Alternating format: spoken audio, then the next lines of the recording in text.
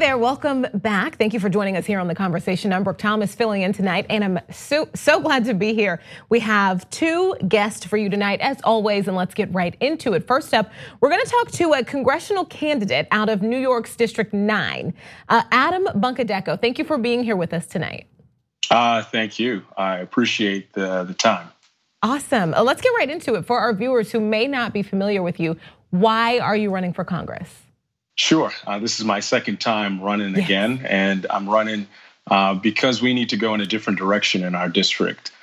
We've got enormous challenges that we're facing here in Central Brooklyn, from housing to criminal justice to education, to folks just finding an opportunity to get ahead. Folks like my parents who came here as war refugees from Uganda. And so I was born and raised in this city, and this place means so much to me. And I've tried to give back as much as I can. And I think we need to do that in Washington. So let's talk about, you mentioned this is your second time running. The first time it was in 2018, right? It actually was a pretty tight race, if I'm not mistaken. What did you take away from that? What did you learn from that experience? I learned that you can survive on very little when you're running a campaign. But I think for me, what I did learn was that folks are hungry to go in a different direction. And if we stand up for our values, for our principles, progressive values, our progressive principles, in order to make a difference in our community, I think people will not only be receptive to it, but they will move in a direction that I think a lot of us are hoping to go, not only in this city and in this state, but in this country at large. Let's talk about why you think Yvette Clarke needs to be unseated. Sure. It's pretty simple. I've worked in and lived in this my community most of my life, and Ms. Clarke hasn't done the things that you expect a member of Congress to do. She hasn't passed any meaningful legislation. Constituent services are a mess. But on the key issue that I brought up during the first campaign, and which I continue to bring up, is housing. Crown Heights is the epicenter of the nation's housing crisis, and we've got enormous challenges going forward. Rent is escalating above 20% for a lot of folks in our community. And what I'm hoping to propose is what I offered during the last time on the campaign, which is a pathway to ownership for communities of color that are now finding themselves gentrified and displaced in our community. Folks who live in public housing. We have one of the largest proportion of public housing of any congressional district in the country.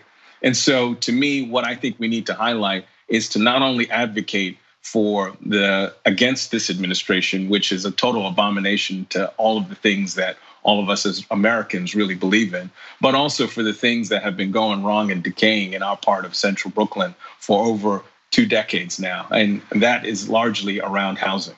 So your race is actually getting a lot of attention nationally. I've seen a lot of write-ups about your district's race, and you're not the only challenger. Sure. Why? What do you say to voters? Why are you better than the other candidates? Sure. I think for us, look, we've been primarying folks before it became cool. And so to me, I think what we need are folks who are going to go out there and stand up for the values and the issues. When I remember when people came to me and told me, don't do this, this is stupid. If you want a career in politics, this is not the decision to make. And I said, well, what's the point of choosing to go down this road if you aren't going to stand up for the things that are right? And for me, whoever has that message, whoever can build the coalition in our district, which is a very diverse one, it stretches from Park Slope to Brownsville, all the way down to Sheepshead Bay. Whoever does that will, I think, have the winning message going forward, and I believe win this election. I want to talk about your background a little bit, if that's sure. Okay. And correct me if I'm wrong, but your parents were refugees from Uganda? Yes. Is that correct? Okay, how do you think that's influenced your policies? Absolutely. I mean, my dad came to this country in 1980 with $50 in his pocket, clothes he was wearing, extra set in a suitcase. First place he went to was a detention center over in Elizabeth, New Jersey. He worked 5 years, odd jobs, McDonald's, Dunkin' Donuts, janitor, security guard, you name it. My mom lived through a civil war in Uganda. So when people talk about S-hole countries, like our president, that those words are meaningful to not only me, but my family and those in our community who come from the West Indies, from sub-Saharan Africa.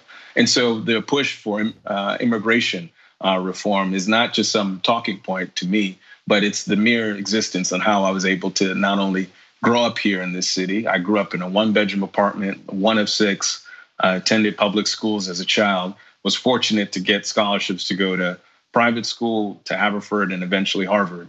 But I've spent my entire life realizing that I'm lucky in many ways, and that luck shouldn't be just given to someone who has chance or who has 2 parents who are willing to work hard. I think that should be given to every kid in our community and every person in our country. And those who are willing to come to this country and willing to sacrifice life and limb to get there ought to have the opportunity to do that. I think it's so fascinating, not fascinating, but I think it's important that you used the phrase immigration reform in this context, because I think so often these days it's used to kind of placate some of Trump's policies.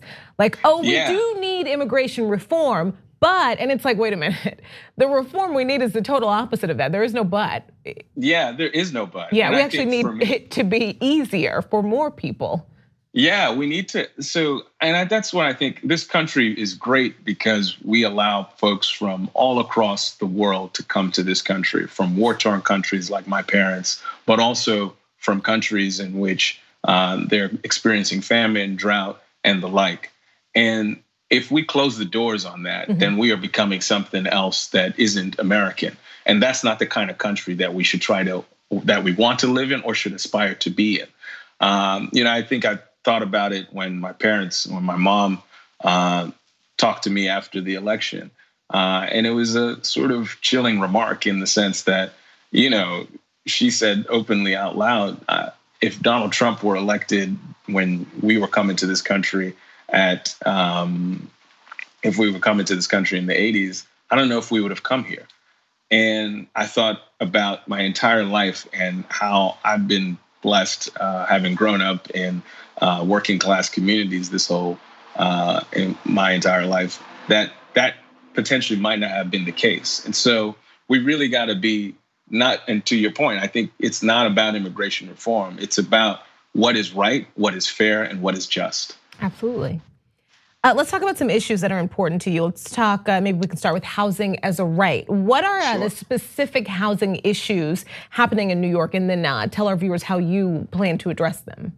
Absolutely. I think you can think about it in 3 ways. So we've got folks of color who historically live in districts that have been redlined during the 30s, 40s, and 50s.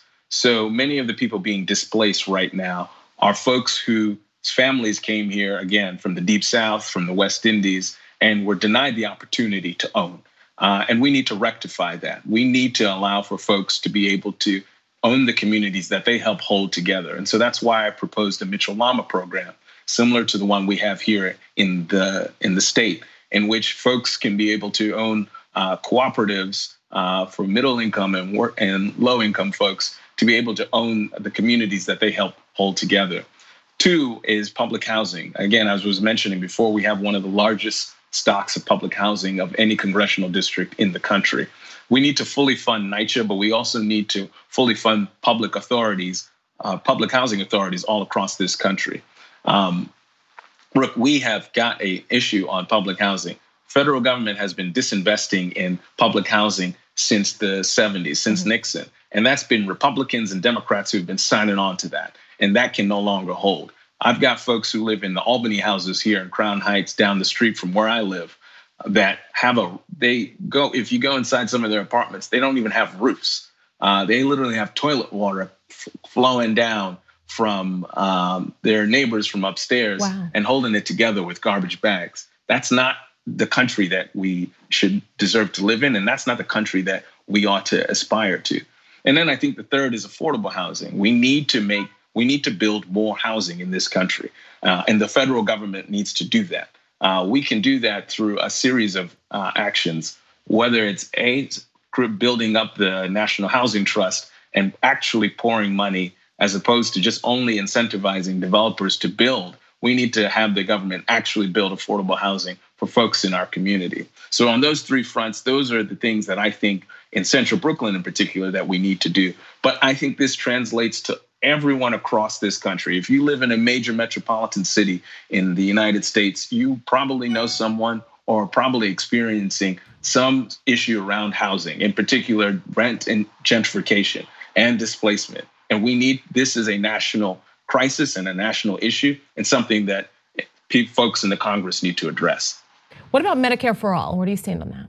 Medicare for all, I am for. I believe we need to move toward a single payer system. One, it's far more efficient. We spend roughly 20% of GDP on healthcare. For countries like Germany and Japan, they spend half of that, 8 to 10%. They have better outcomes, they have universal coverage, and it's a far more efficient system. So I don't see why we aren't moving toward that immediately. All right, I wish we had much more time, but our time is up. So I just want to make sure that you shout out where everyone can find you, your website, sure. Your info. So we're on Twitter, Adem Bunkeddeko. I got our website that's up on there. But those are many ways for us to get engaged, to stay in touch, and to also donate to the campaign. But I want to say folks can help out in many ways. They can support we'll do phone banking for remotely. We'll have folks who give small dollar contributions, but we also are happy to have people come out to Central Brooklyn. I'll buy you a slice of pizza if you're into it. Thanks so much for being here, Adem. We appreciate the time. Thank you. All right, we will be right back with another great guest. Stay with us. Hey there, welcome back to TYT's The Conversation. I'm Brooke Thomas, and thank you so much for joining us. We have our second guest, and we're gonna switch things up just a little bit. I wanna welcome Paula Saravia, a lecturer at UC San Diego Global Health Program and medical anthropologist. Thank you so much for being here. Thank you, Brooke. Thank you for having me. Absolutely, and you're here to talk about the state violence that Chilean people have been suffering, right? Tell our viewers what's going on. Okay, so during the past 2 weeks, we have been seeing massive protests and contestation to the current order that we have in Chile. People are, families, students, the elderly, indigenous peoples are gathering on the streets with a myriad of demands, and they're facing the usual. It's the state response is being violent.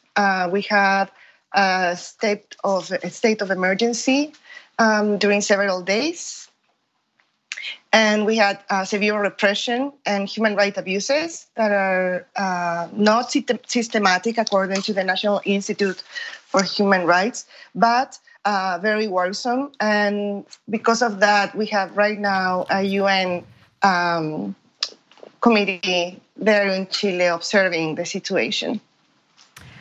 So if I'm correct, and correct me if I'm wrong, but the protests originally, they initially started with an increase in subway fares, right? So yeah. Explain to our audience how that led to these mass protests. Yeah, so this has a long background that has to do with the living conditions that the Chilean people face every day. Chile is an extreme case where neoliberal policies were implemented. So that turns the cost of living to be very high for people in Chile. The minimum wage is not very high, and there are some arguments that say that because we haven't been growing economically so much, that's in part why the salaries have stagnated.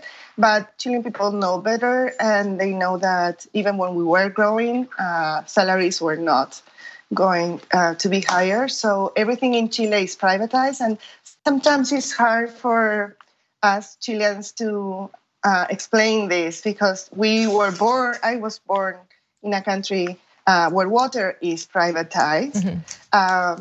And it's not the reality that most people face here, at least in the United States. So that's a little bit hard to understand. But it went also the massive protests turned to be massive because of the repression that students who were protesting, jumping up the subway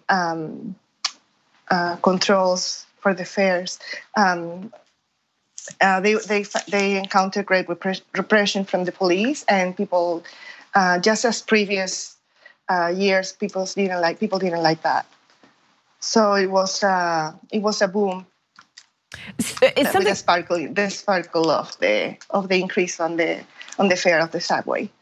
Something you were alluding to there, I think a lot of people don't know. Chile is one of Latin America's wealthiest countries, right? But also has one of the highest levels of income inequality in the world.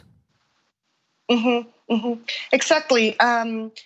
Chile is considered to be a middle-income country. So that means that during the last decades, we have seen great poverty reduction. We don't find tremendous poverty like we used to. People can access basic services and can access education, which is not of good quality. But income distribution and the concentration of capital and power makes very hard for the common Chilean to see any benefits of this growing and booming economy. Now, people have to pay to use a highway. We have even highways within Santiago are privatized. People have to pay extra for everything, and if you take into account everything that people pay, then even for the cost of transportation takes up to 20% of their salary sometimes. I know these protests have been deadly, right? Can you explain the full extent of the damage? It's been very sad, at least for me, to see from here, from San Diego, the repression. Seeing military on the street again, it's very painful, I think, for all Chileans. But at the same time, you have a group of people, mostly youth, who have been socially excluded for so long. And not only excluded, but they don't see the public space as their own. So they have been very violent, burning metro stations, torching cars and buses. There has also been a lot of looting. For a lot of people, the military presence or the police presence has been good. However, they kept repressing the Pacific protests, and there's tons of evidence of that. How instead of going against the looting and the criminality, they were taking people in custody, which was totally illegal. And also, there are several accounts that the Institute of Human Rights has that have to do with people incarcerated being even tortured, and women and men being raped. We have also 2 people that are missing that we don't know where they are. I'm so sorry. It's horrifying. What needs to be done? How can people help from where we are here? Yeah, I think that what you're doing, just talking to me and letting all the Young Turks audience notice and know about this situation is very, very important. It's in part, I think, why this police violence didn't escalate as much as in the 70s. There's also a call for opening up spaces where people can discuss these issues. There's a call for organizations that work with human rights abuses to have an eye on what is going on in Chile so we can document all of this. Paula, thank you. Keep going. No, keep going. No, our president just now, I heard him on an interview to the BBC, and he was saying that these abuses were an exception and that he would be in favor of investigating them. I think that holding him accountable of that and making sure that he goes through with this promise of investigating and taking care of the situation and avoiding having more police on the street would be a part of the job of the press and the international community as well. That would be very helpful. How are you doing? You kind of mentioned a little bit earlier just how tough it is to watch this from San Diego, from California. How are you doing? It's been bittersweet. On the one hand, you see an awakening, which is something that I would also like to see here sometimes, where people can realize how this extreme form of neoliberal policy can be so damaging. On the other hand, it's very sad and not only sad, but detrimental and terrible to see human rights abuses happening again. So seeing the violence and seeing the abuse of the police has been tough for me. But my family is doing great. Given the conditions, and things seem to be going to normality, although I don't think that Chilean people will go back to normal as they used to. So it's been very, very tough. I can imagine. Thank you so much. Thanks for being here with us. And I know it's tough, but being here and being willing to talk about everything and share the story and educate our viewers a little bit more, I really appreciate it. Thank you. Thank you so much, and keep up with the good work that you do. Thank you. Thanks. Okay, that is the conversation for this evening. Post game is next, and you all know the deal. If you are not a member, what are you thinking? Go to tyt.com/join and become a member. I'm Brooke Thomas. It has been a great evening. Thank you for having me, and stay tuned for Post Game.